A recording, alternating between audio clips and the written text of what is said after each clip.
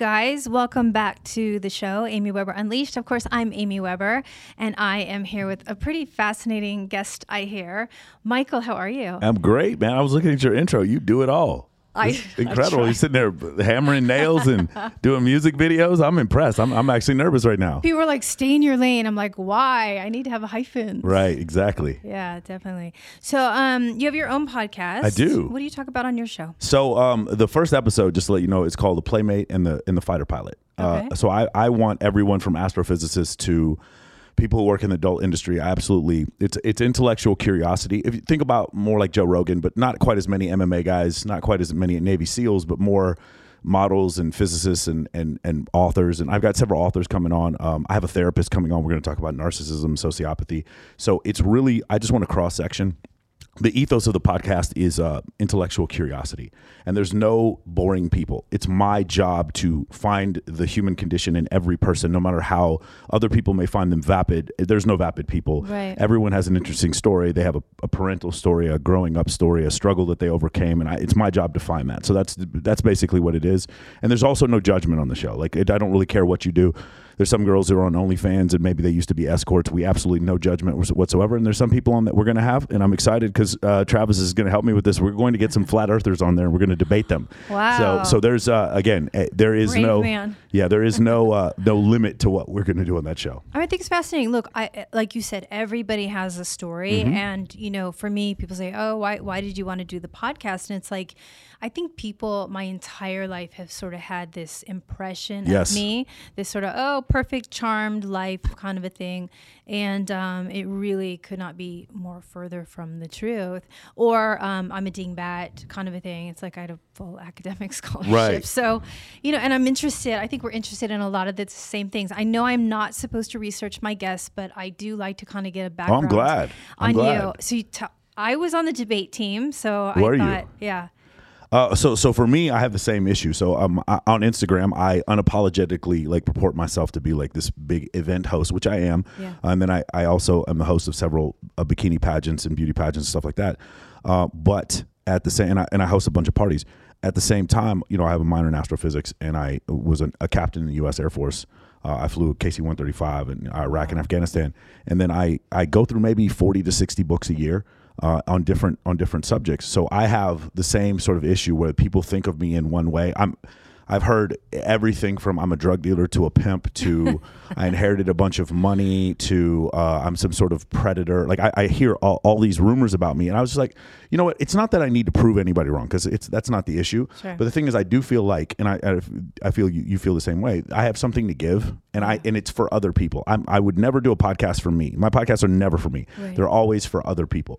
Yeah, I think, look, I feel the same. It's like, I don't think that I went through and survived sort of the things that I did to then just be in this myopic Right. world that I'm not able to share my experience and kind of explain, like, look, there were times when most people wouldn't have gotten back up. And I got back up, and I kind of want to explain to people what my mentality was and why I got back up, and kind of maybe through that shared experience, give them some type of hope or some kind of tool that they can use to sort of improve their own life.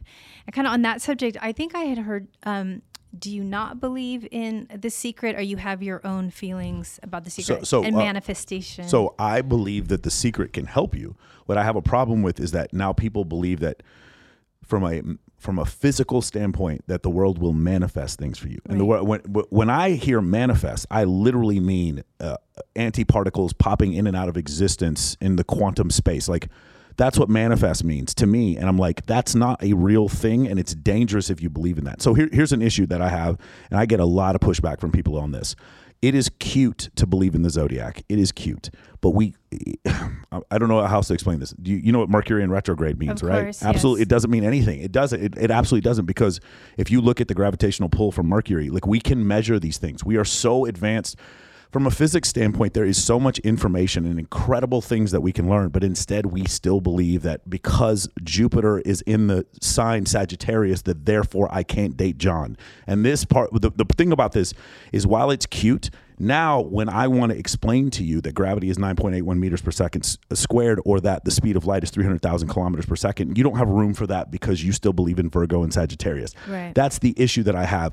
So when we go back to the secret, I have no problem whatsoever with positive thinking changing. There's a great book called The Winner Effect, where it actually talks about something similar to The Secret. If I consistently have this positive outlook, I'm going to create a winner mentality. But that's not ethereal woo shit. That's not doing.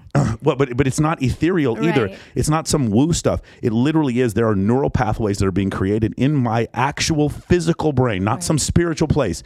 And those neural pathways are creating winning habits for me. Right. That's a real thing. There's nothing manifested But because habits of that. is the key word Sure, there. Because sure. the thing of it is, like you said, it's like, look, you can wish and you can have faith and everything else, but if you're not willing to do the steps necessary to then make that a reality, you know what I mean? The thing you just said makes the first thing dangerous, right? So the part I'm trying to say is manifestation, believe in it by itself doesn't seem dangerous, but when you don't do the work, now the manifestation literally takes the place of the work, and now it becomes a dangerous thing. If you did if you believed in the manifestation and did the work, it's the greatest thing in the world. If you don't, you have now created a crutch where now you have an excuse to stay on your mom's couch because the world will manifest for me, and that's what I have a problem. But literally, the program that I teach, I have a master program I teach called the Men of Action program, or the People of Action, because the point is action. It's always action. We only pay attention to people's actions. Right. And I think, look, habits are really important, right? I mean, I have a thing up for my children. I've got twins, and it's like, these are healthy habits. Sure. Right. And for me, it's like, especially there's some people that if you don't plan out your entire day, all of a sudden it's 2:00 and you wonder Sure. where the hell the day went. And it's like, there are those people that just need those boundaries. They need that structure in their life. So, but it's interesting because, okay, so Mercury in retrograde, look, I'm a faithful person. Yeah. I'm a really open-minded person, but I'm kind of curious because whenever shit's hitting the fan and I look up, Mercury, in fact, is in retrograde. So I'm just wondering, because we're all energy, right? We're energy beings. Okay. Right. We can walk into a room. We can we in one form, we are energy. On a relativity scale, yes, we are energy, yes. Because, if you're in a really great mood and you come into a room and someone's in a really shitty mood, they will pop your bubble. Okay, so now we're talking semantics. From a psychological standpoint, if Travis walks into the room and he looks very upset, my mood is going to change. Yes. But this has to do with evolution. This has to do with the fact that, that evolution just gave him eyebrows and a nose and a face in order to describe his mood. Right. And now from his mood, my mood may change. I may become concerned. If I see Travis is a super high status individual, I may become very concerned that something's going to happen to me. Is that energy? Literally, there are photons coming off his face to me, but in an actual tacit manner, this is a psychological effect where I'm just noticing his face. So to say that that's energy is a semantics thing. Like I don't know. Energy to me are photons, gluons, bosons, and gravitons, that like force carrying particles in the laws of physics. That's what energy is to me. But to other people, I mean, it may mean something else. Sure, semantics. Yeah. Right. You may call it one thing, someone correct. May call it another. Yeah. But I mean, seriously, when I played football, we had to bring good energy and start yelling at our teammates to like cheer them on. Is that, again, that would be energy like what you're saying. I'm not literally transmitting photons to these other people. Absolutely. Right? Yeah. So again, this is the when you come from a physics background, a lot of times, a lot of these, so for instance, when people take quantum mechanics and they try to turn quantum mechanics into this universe alternate parallel thing, trying to say that the world is an illusion, where it is an illusion. It's just the problem is, let's learn the physics first and then like not try to make it into something else. So many people know that Mercury's in retrograde, but don't know that Mercury doesn't have any moons or an atmosphere, and it's actually just the iron core of a previous planet that existed there. And most people do not know that Mercury is so close to the sun that its orbit is actually manipulated through relativity. It does not have a normal elliptical orbit because of the gravitational pull of the sun, but we don't know that. We just know it's in retrograde. That's it. So I'm just curious, like, why are we all having these bad situations when Mercury? That's what I'm saying. Like, is everyone just sort of? I think it's observational bias. I think I think if you were to actually plot it out, and you would find. Well, the other thing is, you understand Mercury's orbital period is so much smaller than Earth. It's going to be in retrograde often. Right. For those of you who don't know what retrograde is, like, because a lot of people just hear that word and it's a cool word, which is why people say it. When it goes backwards, right? But the planet doesn't go backwards. Right. That's the issue, right? So if you ever watch the 200-meter dash, have you ever seen it? No. You know how they start off staggered? Okay.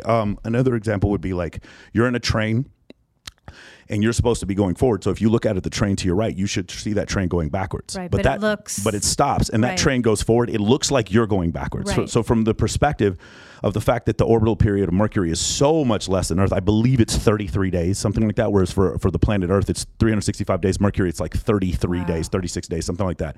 So because of that, what you're going to have is there's going to be these periods where Mercury looks like it's going backwards. And from Johannes Kepler's observations of Mercury, which is, by the way, where we get Mercury in retrograde from, he saw Mercury do this like kind of circle thing. Okay. And so it looks like it's going backwards, but it's not. It's just from the perspective where we are, it was going in the opposite direction. Correct. It's perspective. The other thing about Mercury in retrograde is it's so close to the sun, none of us ever see it. Like unless you have a telescope, it's very difficult to see Mercury moving with the naked eye. Venus is easy to see. Jupiter, obviously, you see every night. And then, Saturn also. Okay, so at the end of the day, it's just like a fucking excuse.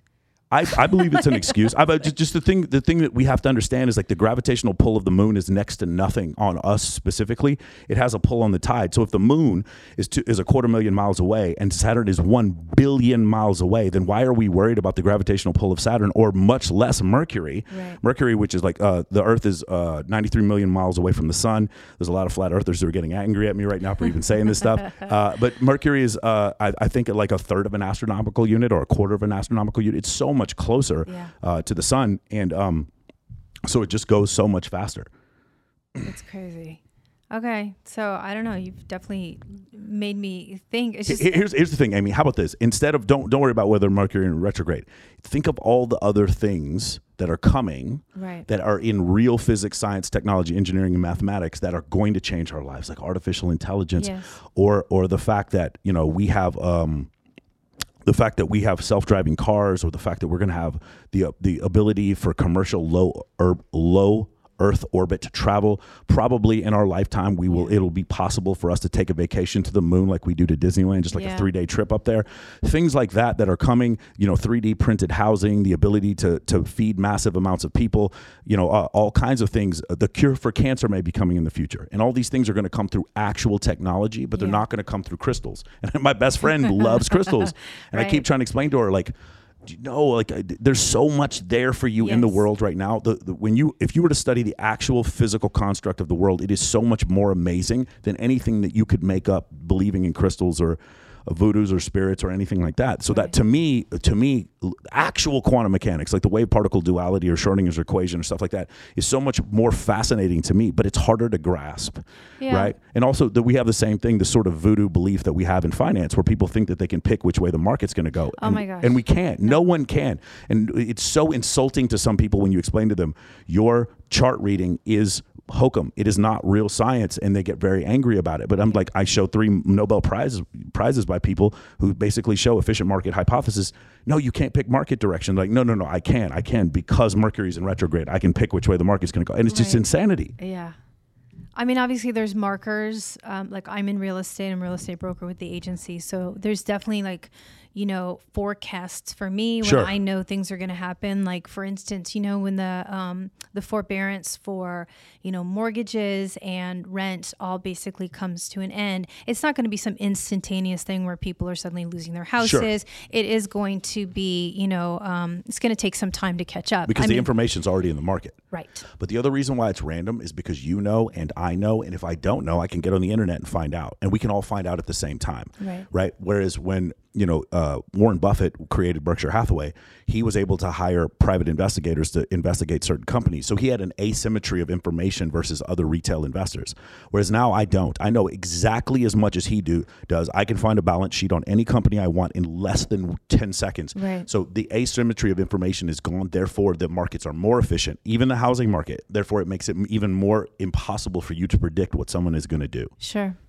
No, absolutely. Oh my goodness. You're fascinating.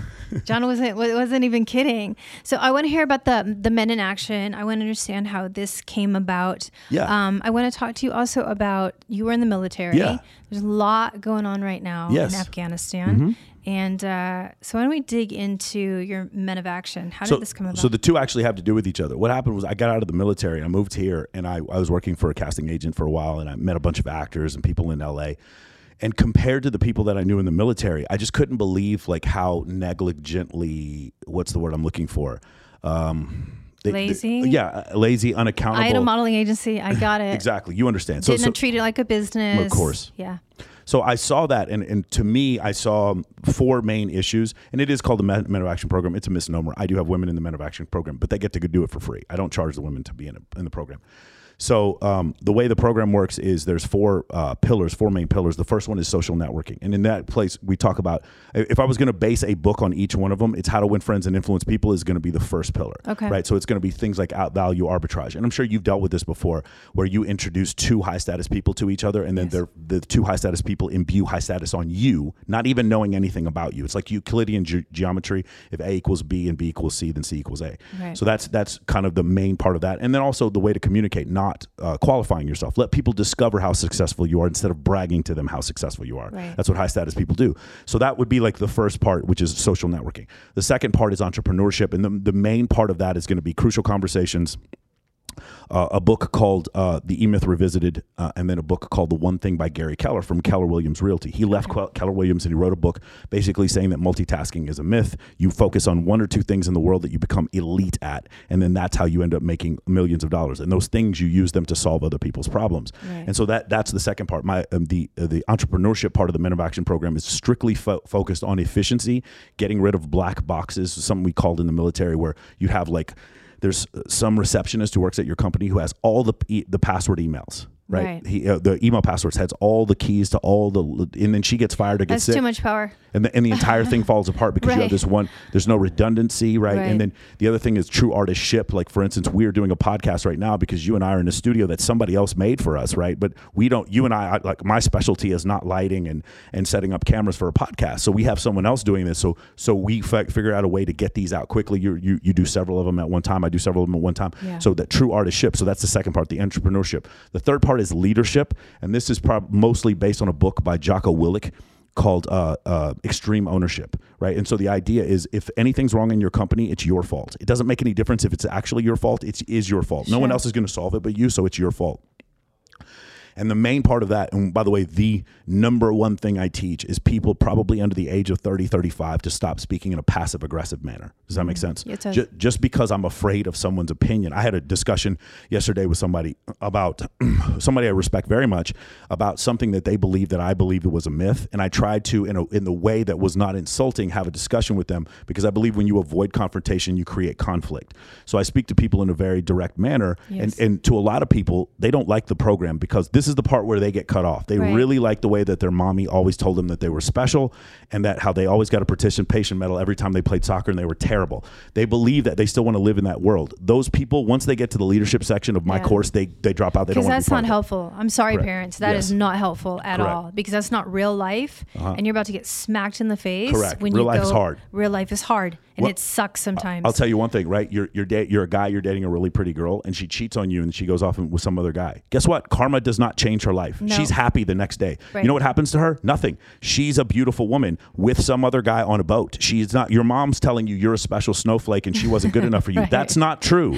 She has left you because she found someone better. Deal with the reality that you live in. That's what I mean about not being passive aggressive. And the fourth pillar is mindset. And so that pillar is based on several books, but the 2 main ones are the Power of Now by Eckhart Tolle, Love, and The Subtle Art of Not Giving a Fuck by Mark Manson. Okay. Those are the 2 main books that's on. There's a couple other in there, like Flow by Mihaly Csikszentmihalyi. And so that part is, we talk about mindset. And this is, again, with my clients, they all want the dessert and they don't want to eat the vegetables, right? So I start off with the social networking stuff because they're like, oh, that's how I meet girls and get sponsors for my and get a cool job and make lots of money. So they always want the social networking part first, but the mindset part is the most important. I put that at the end.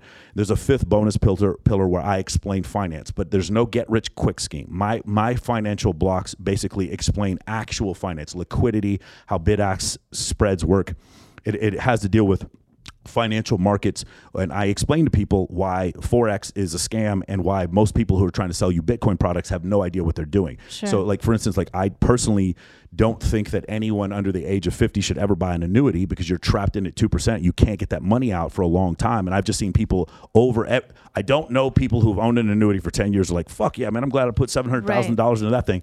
And so I try to explain to people, these are the reasons why these things can be scams. Sure. Multi-level marketing does work for 3% of people who do it. And the other 97% end up in the hole. Right. And I explain things like that. So my finance section, I do go over quantitative analysis, which is what I do. I don't try to guess stock direction. I sell calls above the stock. I sell puts below the stock. And I wait for the stock to beat me. It's hard to explain. I'd need like an hour to explain it. But I try to find high probability. It's like selling home insurance, right? The who makes more money, the people who pay the premiums or the insurance company. The insurance company. When you sell a put on someone's stock position, right. So for instance, if you had $10 million worth of stock and $100 a share and I sold you 100 options, those 100 put options are now insurance. If those 100 put options are at the 90 delta, then that's $100,000 worth of deductible.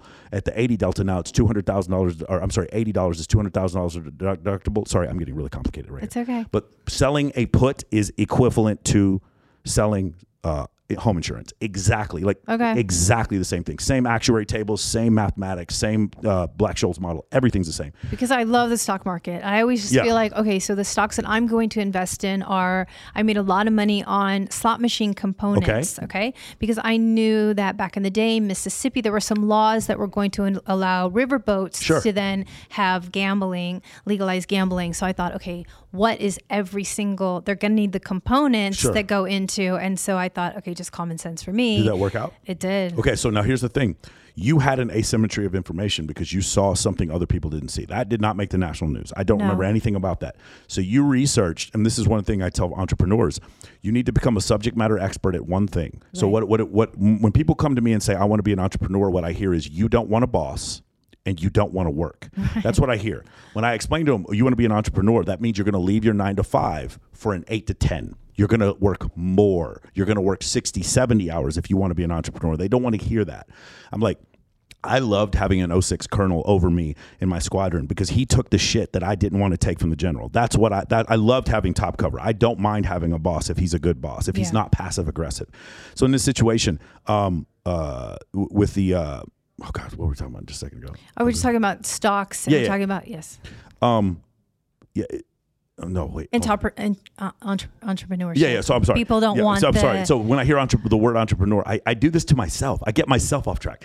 When I hear the word entrepreneur, that's again what I hear is these people who don't want to learn something. So I explain to them, these people want to be entrepreneurs. Like, you don't want your own boss. It would behoove someone so much, Amy, to be your intern for 2 years. Oh my gosh. To learn real estate, and nobody wants to do it. I know. She was just like, you're a terrible leader. I was like, I'm a terrible leader. I literally taught you every aspect of the business. Listen, I'm a broker. I took the 5-hour test. They don't teach that. You don't know. That's not shit. Yes. When you get out there into the real world, like, you're just like, what the hell? What is happening? I mean, you're going out selling $10 million houses. Like, it's a totally different beast than being in, studying for some 5-hour exam. And so, I'm really teaching her that. And she's like, you're wasting my time. Like, I'm teaching you the basics. Yes. Like, if you don't build a house with a foundation, guess what? It can look as beautiful as possible. One big strong wind, one big earthquake, like, you're done.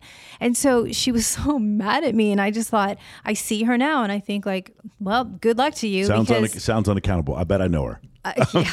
But she didn't want to put just the work into building. She just wanted to be like a Beverly Hills agent. That was you don't just get there overnight. Yeah. Even if you're sleeping with the right people, they're still not going to give you their house to sell. Okay, it's a very large part of their portfolio. Okay, so now going back to what you were saying before, think about how much someone could learn from being an intern for you for a couple of years, or having you as a boss for a couple of years. Well, people are so terrified of that. You need to. So here's the two things. Ready? You guys want to make $1 million? Ready? Here it is. This is what you paid for. This is why you're on the show. Ready?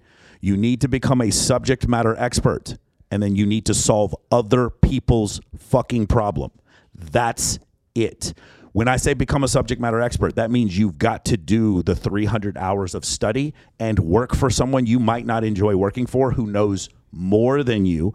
And then when you solve someone else's problem, this is not a function of you solving your problem. You ever meet the person who opens the restaurant that they've always wanted to go to and it's closed in like 3 months? Right, because it was their food that they wanted to eat. Or the nightclub they've always wanted to go to and then it's gone in 3 months. No, people don't care. People don't care about the service that I have to offer. People want the service that solves their problems. Solves their problem. That's it. End of story. Sales, when it comes to sales, you cannot present yourself in a way that says, I'm this and I'm that. It's like, no, I'm going to solve this for you. Exactly. I mean, if people just changed the way that they presented themselves, I think they would be a lot more successful. For sure. And the motivational quotes that I see people post, they scare me, because a lot of the motivational posts that I read, there's things like just completely ignore negativity. I'm like, well, I think what you're hearing is constructive criticism. Right. And because you're very soft, you think that's negativity. Right. And you don't understand these are words you need to hear. You want to take, you know, the quote you need to put up is the one by Elon Musk that says you will be paid you will be paid directly in proportion to the size of the problem you solve. Not very romantic. Not a lot of manifestation in that quote, but it is the truth. That quote is the truth. The truth is like, well, we can't, unfortunately, while in this country, and one of the most wonderful things that has happened in this country in the last few years is a striving for equality for different classes, racial classes, genders, and things like that. While that is terrific, what has happened, unfortunately, and this is an unfortunate side effect, even though the first thing is terrific, is that we want an equality of outcomes, and we're not going to get an equality of outcomes. Life isn't fair. I always wanted to play small forward in the NBA, and unfortunately I did not end up with a 42-inch vertical or become 6'9", so I can't play small forward in the NBA. So I went and did something else that I love, right? Yeah. So because of that, I don't worry about fair. I just worry about like, well, okay, what can I do? What is the most I can do? What is the most I can accomplish? And when you look at it that way and you say, I am grateful for everything I have and feel that I am entitled to nothing. When you do that, it's fantastic. It's absolutely fantastic. Unless we're talking about you in a relationship, in which case you are entitled to certain things. But as far as your job or what kind of money you should make, you're not entitled to anything. Yeah. You aren't.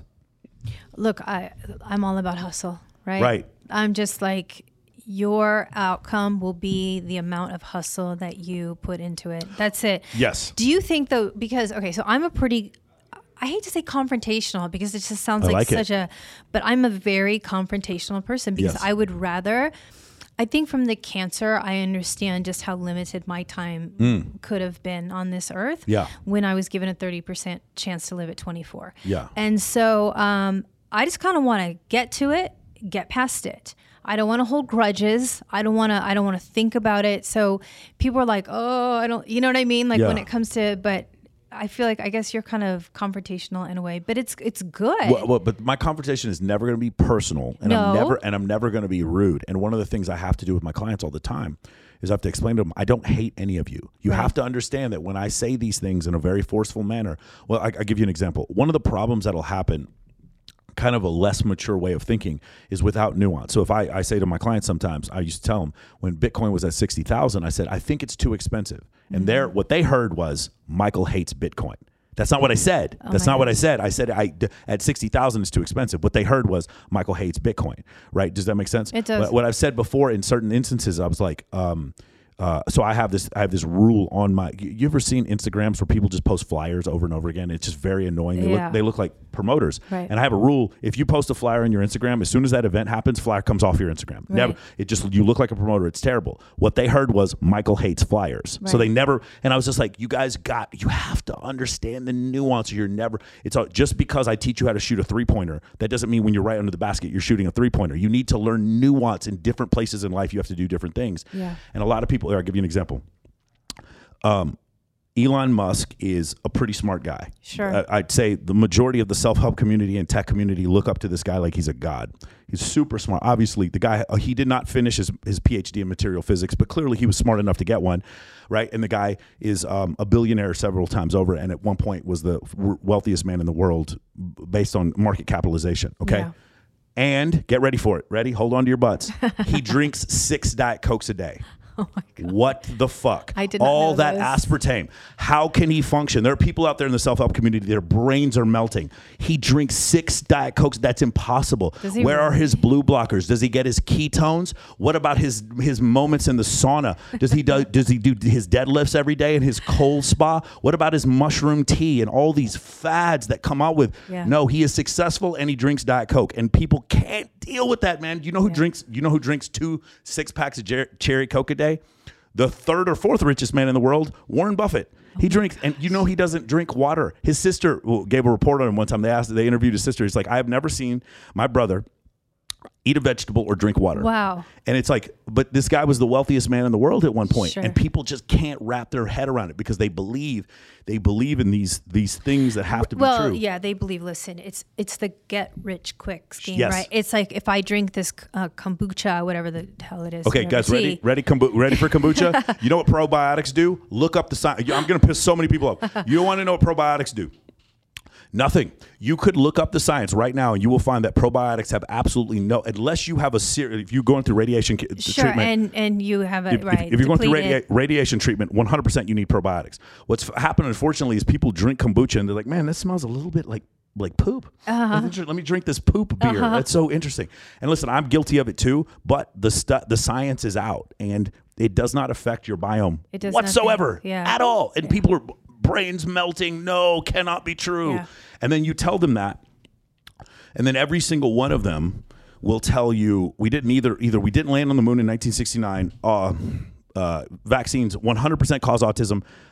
Lee Harvey Oswald acted with the CIA to kill Kennedy, and the Earth is flat. Right. And but when you explain to them about kombucha and you show them the science, they're like, no, I don't believe that. But I think it's also very celebrity driven, right? Sure. I mean, you've got these people. It's funny. I have a lot of different. I can't stand social media, but it's just this kind of weird necessary evil, and it's like. I've got so many different accounts. I've got my, Amy Weber account, then I've got my, business account. And so I've got quite a decent following on people that knew me from the industry and what have you.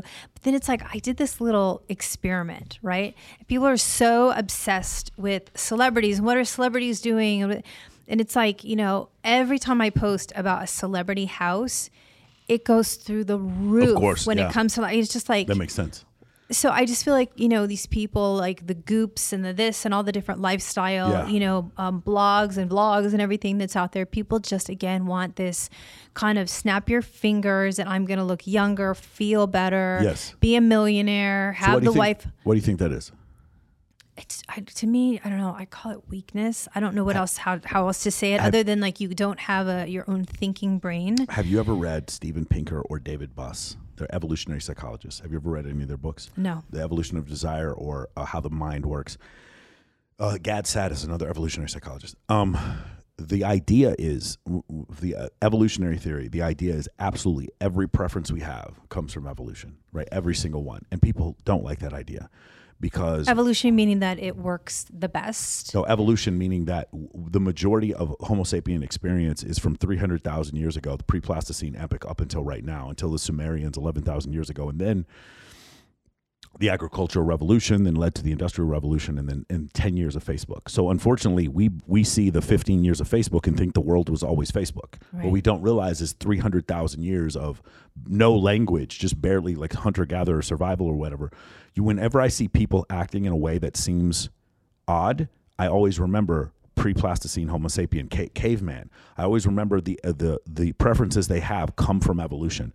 Every one of your preferences come from evolution. So whenever you start talking about, well, what is these high status people doing? That's what people would always do. They were always considerate of like, what do the high status people have? Why? That's called sexual selection. That's one of the things they want to know is like these people who have higher sexual selection than me. I want to know what they have. So in the cavemen, the people that basically were getting killing the most meat and sure. But like but that's a great point. But whalers also, there's a society in the South Pacific where the highest status men are short, and the reason why is because those men could stand on the tip of the boat and throw spears into whales. Right. So those are the ones who did the most killing. So the highest status men in that tribe were short. That tribe, which is not necessarily going to do much in Los Angeles. Correct. Yeah, in Los Angeles, it's a little different, right? It's how tall your Bentley. I mean, is. David Spade, I love you. You're cool, but you're not getting a lot of action with your height. It's how tall your Ferrari is. That's how it works in Los Angeles. Oh my gosh, I'm the antithesis of that. Oh my gosh, I dated a pretty well known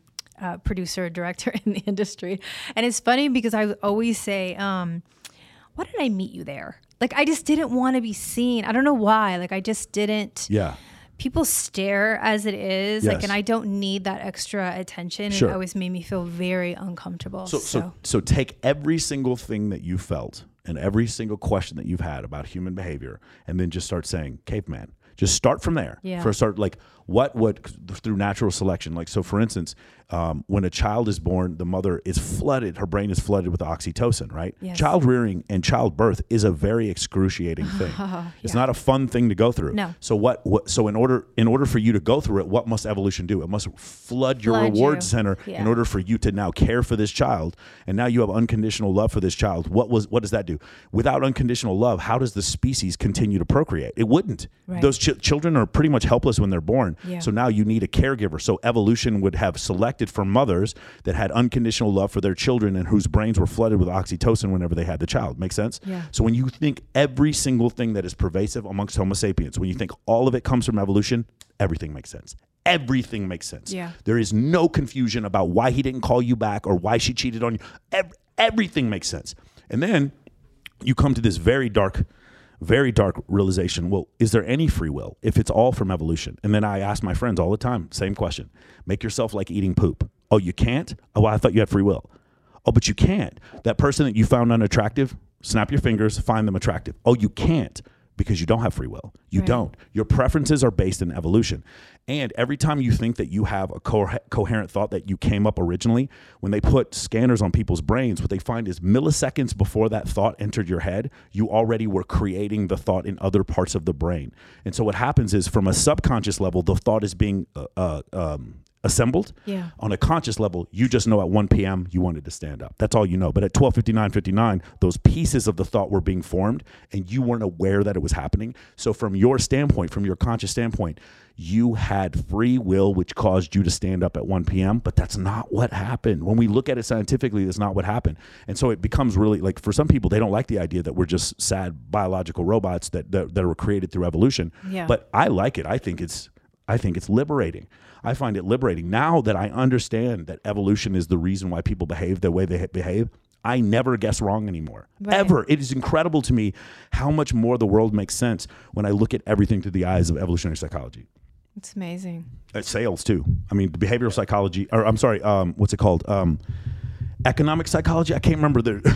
There's a new study for it where they talk about people's purchasing, right? The reason why they purchase, but it's based in evolutionary psychology. It's fantastic. Well, it's interesting. I mean, like working with high net worth individuals, they all have very similar kind of behaviors. I mean, believe it or not, most high, if you want to meet people like that, go to a charity event. Yes. Because most people that are high net worth are going to be giving back. Yeah. Philanthropy. Yeah. It's a really big part of their life, which you think, oh, high net worth, then they're stingy, selfish, greedy people, but that's couldn't be further from the truth. Well, what I found is with the charity stuff, because I agree with you totally. Yeah. I throw several charities where we have influencers, and the influencers ask guys to like donate money to the Downtown Dog Rescue or Operation Blankets of Love or for the Troops.org or the Shade Tree, which is the domestic abuse shelter here in Las Vegas. Yeah. Or the Midnight Mission, which is a homeless shelter in Los Angeles. We ask them to donate money and give resources to those different places. What I like about charities, however, is that if you see somebody go repeatedly, that's a decent sign that they're not a sociopath. And to me, that is like the number one thing in Los Angeles. Like, I know it sounds insane, but 3.3% of the U.S. population reportedly are sociopaths, and about 5.9% of the U.S. population suffers from borderline personality disorder. For me, not being able to identify those people very quickly, because I've had run-ins with individuals like that, and they create the most chaos in my life. Yeah. Being able to see something like that, I love using charities, because what you might get a sociopath come to a charity once or twice, but after the fifth time, they're like, "What's in it for me?" Right. I'm sorry, what did I win by going to this charity? Right. I don't understand. Where's my money? Where's my gift bag? Dude, I can tell when I invite someone to a charity and their response to me is, "Are you going to pay for my hotel, and can you get my friends in for free?" And I'm like, "Bro, it's a charity. Wow. You want me to get you in for free? Motherfucker, I'm donating to the charity, and I'm hosting the red carpet, and you want me to get you in for free?" And then I start questioning their empathy, and then you start to see things fall apart. So for me, I like using charity as a screening to see if people have any empathy or not. It's just crazy to me. I think it's so amazing that you have a shelter. I had a client the other day, and I had to pull over because, I came from a really abusive household. I mean, my dad was a monster.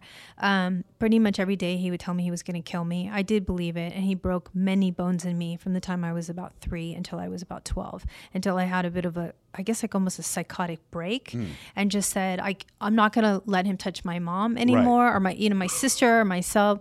But I remember thinking, like, how did my mom just not leave? Right. Right. I don't understand this. Like, because as a mother, I'm a mother. Yes. I literally would, I mean, I wrestled for the WWE. So like, I feel like I could pretty much take on anyone, Yeah. but it doesn't matter. That's like, I would literally kill someone before they got to my children. So it's like, so she's telling me in the car, this woman is telling me, I don't know her, but I'm a very empathetic person. People Sure. smell it on me a mile away. They know that they can confide in me and that I'm going to listen to them with a very open mind and open arms.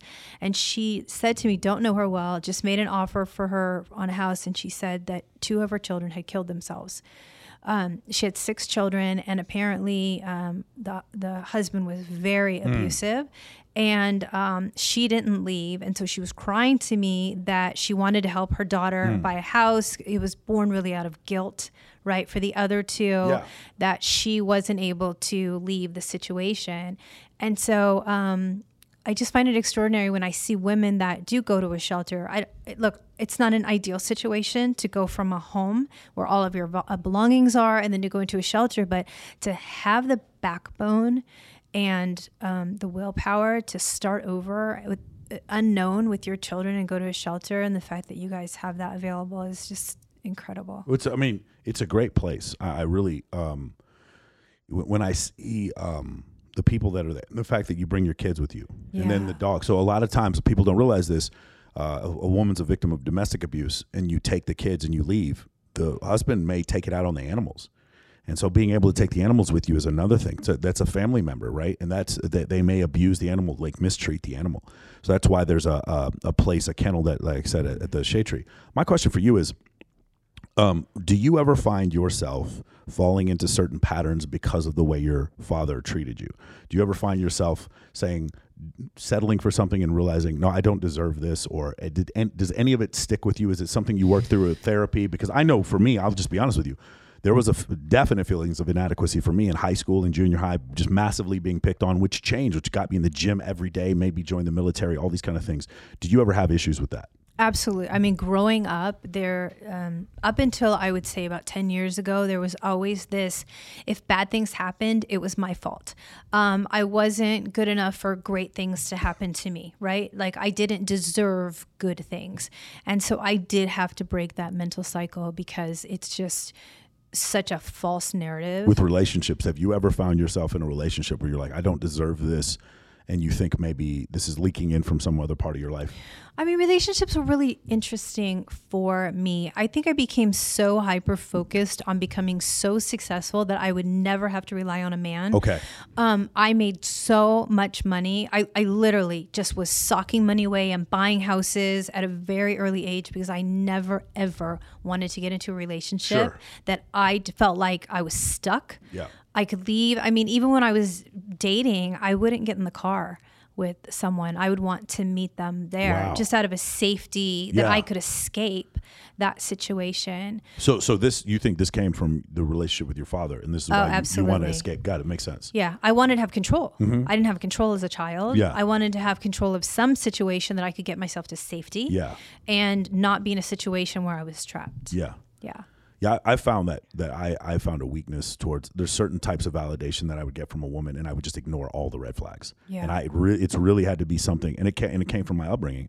It had to be something that I paid attention to. But I recently, one of my friends is a therapist, and just some of the things that she's explaining to me, I'm like, oh man, you just don't realize, because people think that they're made of glass. They think that bad energy, we'll just call it energy for the sake of this argument, bad energy comes into the room, and then the energy goes through them like light through a glass. But it doesn't work like that, right? They're like, oh, I'm good, I feel good about myself, but they're surrounded by people who are negative, or people who are passive aggressive, or people who talk bad about other people behind their back. Right. And they think it doesn't affect them, but it does. After a while, it does. So right now in your upbringing, when you said from 3 to 12, this is a very, very crucial time for your neurological development. Like literal neural pathways are being built in your brain because of the experiences that you're having during this period of time.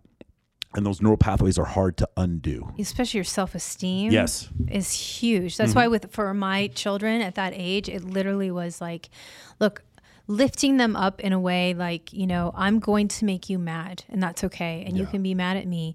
But there will always be love. no matter what, you can mess up and you're going to, Yeah. right? That's life. You're going to have some hiccups. You're going to trip, but I will always be there for you. Yeah. And there will always be love, even if I'm, just as angry as hell at you. So, and then, really going out the door every day from the time they were started preschool, just, you can do anything you want in this world. Right. Anything. The world is yours, really. And I'll always be there for you. And so I never got that. So I think all the therapy that I've gone through has been more about, it was harder. Like if my dad was just a monster 24/7, it might've been easier, but there were fleeting moments of him being kind of a dad. Yeah. Not necessarily hugging me or saying, I love you or I'm proud of you, but just these sort of weird fleeting moments. I mean, I raced motorcycles when I was a kid, flat track, nothing Yeah. I wanted to do, but just, I wanted my dad to just like me. Right. Right, just anything to like me. Michael Jordan has a older brother named Larry. Okay. And his dad, Michael's dad, always favored Larry because Larry and him Larry joined the military, and Larry would go build things in the closet with him. But Michael's dad and Michael's brother both grew to be 5'10", and Michael grew to be 6'6". And he wanted to make his dad proud, so like there's this unstoppable chip on his shoulder for the rest of his life to try to get that happiness. Yeah. If you listen to his Hall of Fame speech, I don't think he's very happy. I'll be the first to tell you, Michael Jordan is a billionaire, and I don't think he's very happy. I think that there was no stop and smell the roses and very little gratitude for the situation that he was in, but just this almost psychopathic necessity to always win and dominate. And he did. And we all looked up to him for it, and he has $1 billion for it. But, then you just wonder at the end, like, is that what you want? Is it worth it? Yeah. Is it worth it? Would you rather be happy, right? Yeah. No, that's a big part of my story. People are just like, oh my gosh, you get everything you want. It's like, I'm killing myself to be perfect, just perfect. Not a single misstep, just to win my father's love and for him to stop hitting me and stop hitting the rest of my family. So look, I don't know. It's, I don't know how I took the path I took, and other people go through drugs, and some people become prostitutes, and, whatever they do to try to get that thing that they didn't get in those formative years. Do you ever look at your father, and let's just say he has a condition. Do you ever look at it and then just like objectively with no emotion say, well, because I have a family member who I'm pretty sure he's passed away. And when I go back, I'm fairly certain that this person had autism, and I just didn't recognize it because there were these conversations we'd have, and he just couldn't understand what I was saying. But I didn't understand what autism was when I was 7, 8 years old, right? Yeah. And now I go back and I'm like, oh, okay, now I understand what was going on. Now I get it. A lot of people, we didn't understand borderline personality disorder very well 20, 30 years ago. Sociopathy has just been a crapshoot for the last 20, in the 1970s, we were clueless on what sociopaths were. And so I'm just curious, do you ever look back at your father objectively and say, okay, this is what his motivations were, I understand, and then you can transcend it a little bit? Because that's what I do. Whenever somebody does me wrong, I'm like, in their mind, you understand, even Hitler thought he was the good guy. Everyone thinks that Benito Mussolini thought he was the good guy. Everyone thinks he's the good guy. In their story, they're all the good guy, right? Yeah.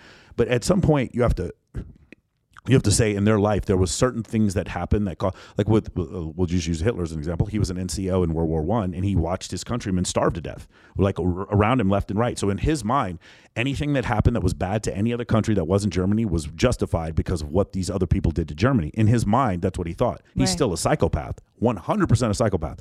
But you understand where his motivations came from. And so I'm curious, do you ever look back at your dad and say, well, he's the way, like the term I've heard is hurt people.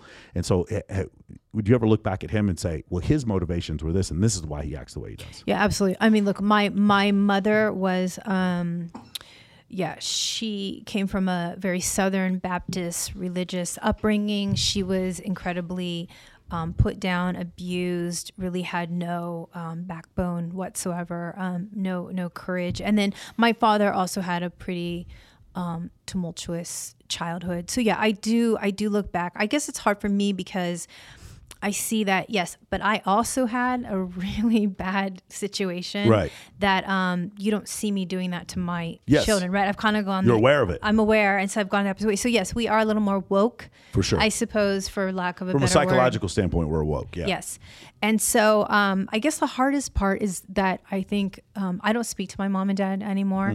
It became a really toxic situation. it was nothing. It was nothing other than, I've tried everything to have a very semi-healthy relationship, and I don't see that happening.